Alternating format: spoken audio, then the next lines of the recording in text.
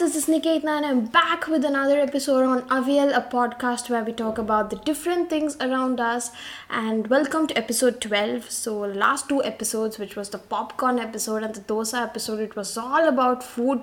So, I thought I'll come up with something other than food for this episode.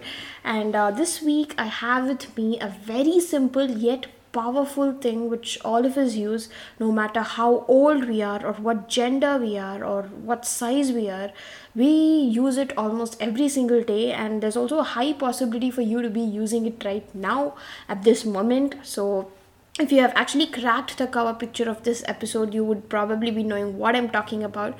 But just in case, if you haven't, I am talking about t-shirts. This episode is all about the story of the t-shirt. So without any further delay, let's go. Thank you so much for listening to Aviel. Aviel is also on Instagram as Avielable. It is AVIYALIBLE.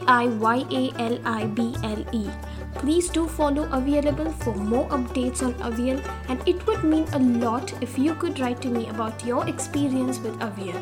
Happy listening to Aviel, an acquired taste.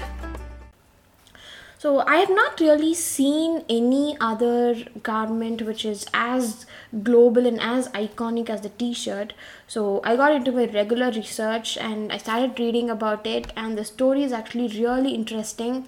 So t-shirts have been in trend for about a century now, and the story of t-shirts stretches back to the 19th century, and that's where we get introduced to the t-shirt's ancestor, which is the Union suit.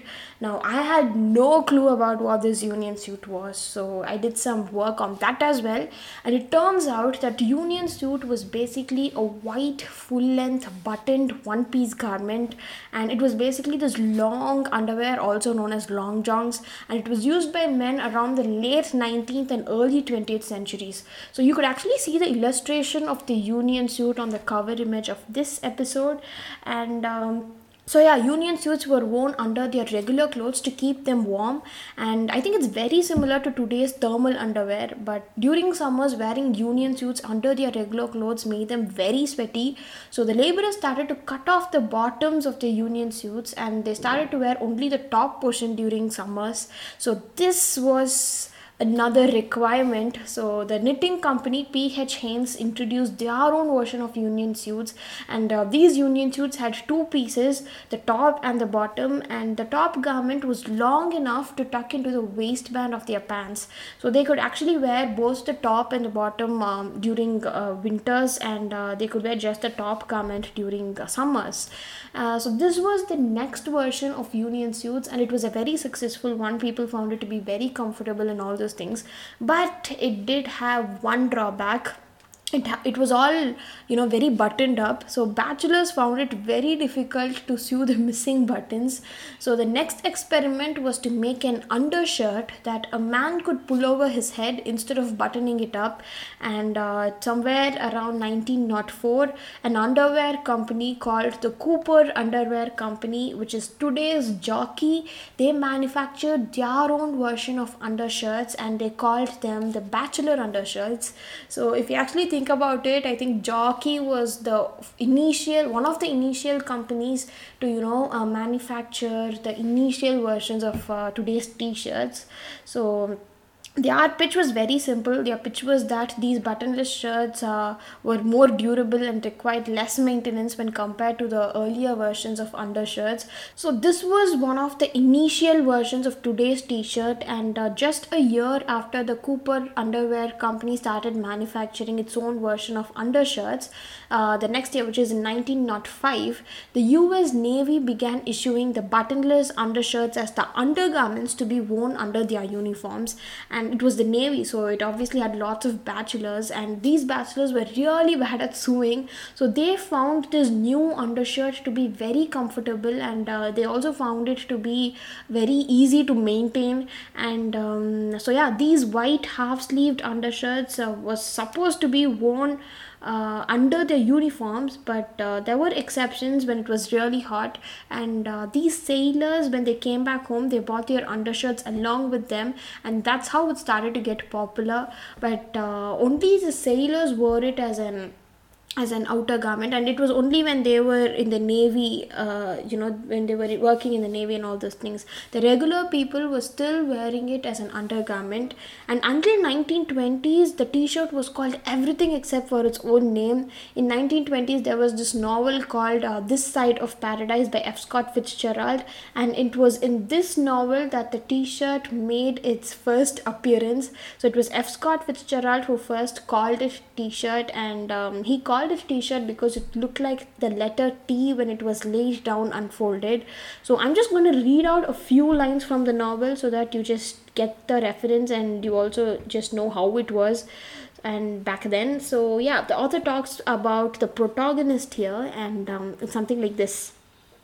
So early in September, Amory, provided with 6 suits summer underwear, 6 suits winter underwear, one sweater or t-shirt, one jersey, one overcoat, winter, etc., set out for New England, the land of schools. So that was the first ever appearance of the word t-shirt, and the word t-shirt did become popular with the novel, but it was still worn as an undershirt, and it became a proper t-shirt only after two heartthrobs started wearing it in Hollywood, that is Marlon Brando and James Dean. Yes, the James Dean from Taylor Swift's You've Got a James Dean Daydream Look in Your Eye. I know it's completely irrelevant here, but that's how I got to know about James Dean. And so yeah, Brando and Dean nailed this style of wearing an undershirt, and it truly became a t-shirt only after these two handsome men started wearing it. And Marlon Brando wore it in a 1951 movie called A Streetcar Named Desire. And I saw a few scenes from this movie, and oh my god, he was such a handsome man. He was super attractive. You should definitely try watching it. You should try watching at least a few scenes, even if you're not able to watch the whole movie. It's just fantastic, and I'm literally out of words. It also stars the outstanding actress of that day, Vivian Leigh, and so yeah, Marlon Brando wears this white undershirt in most of the scenes, and he just looks so good. And you look at Marlon Brando in The Godfather, and then you look at him in The Streetcar Named Desire, and it's just funny how time changes the way one looks.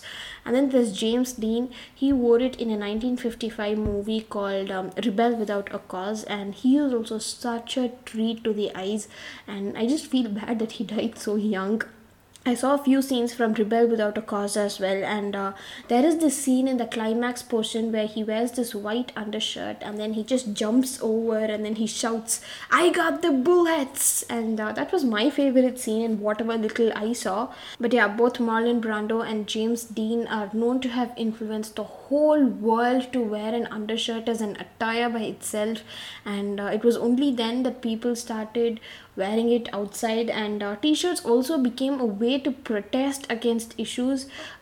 Even if you take both these characters, if you take Marlon Brando's character in A Streetcar Named Desire, and if you take James Dean's character in Rebel Without a Cause, both these characters portray someone who's rebellious. It brings out the rebel in you.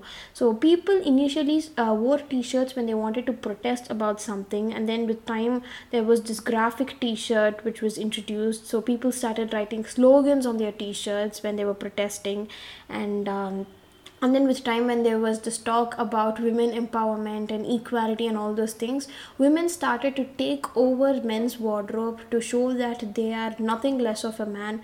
They started to style it in their own way, and that's how women also started wearing t-shirts. And today, t-shirt is such a staple apparel. Everyone wears t-shirts, and I'm not someone who's into fashion or who knows a lot of fashion, but I definitely go with Dennis Northrup, the head of exhibitions at Fashion and Textile Museum in London. So what he says is the t-shirt is a really basic way of telling the world who and what you are, and I just couldn't agree more. And then there's also the saying in Tamil which is Al Padi Ade Padi, which means the body is one half of yourself and the clothes are the other half. And I think it is true to some extent. Clothes do speak a lot about us when we don't really have to open our mouth and say anything about us. So yes, choose your teas based on who you are and what you are and what you want to portray yourself as, and just rock it, just slay it. And with that, we come to the end of this week's episode. And please do let me know what you think of this episode and also about Avial in general. You could write to me at Avialable on Instagram. It is AVIYALIBLE. And I will talk to you again in the next episode. So until then, thanks. Bye bye.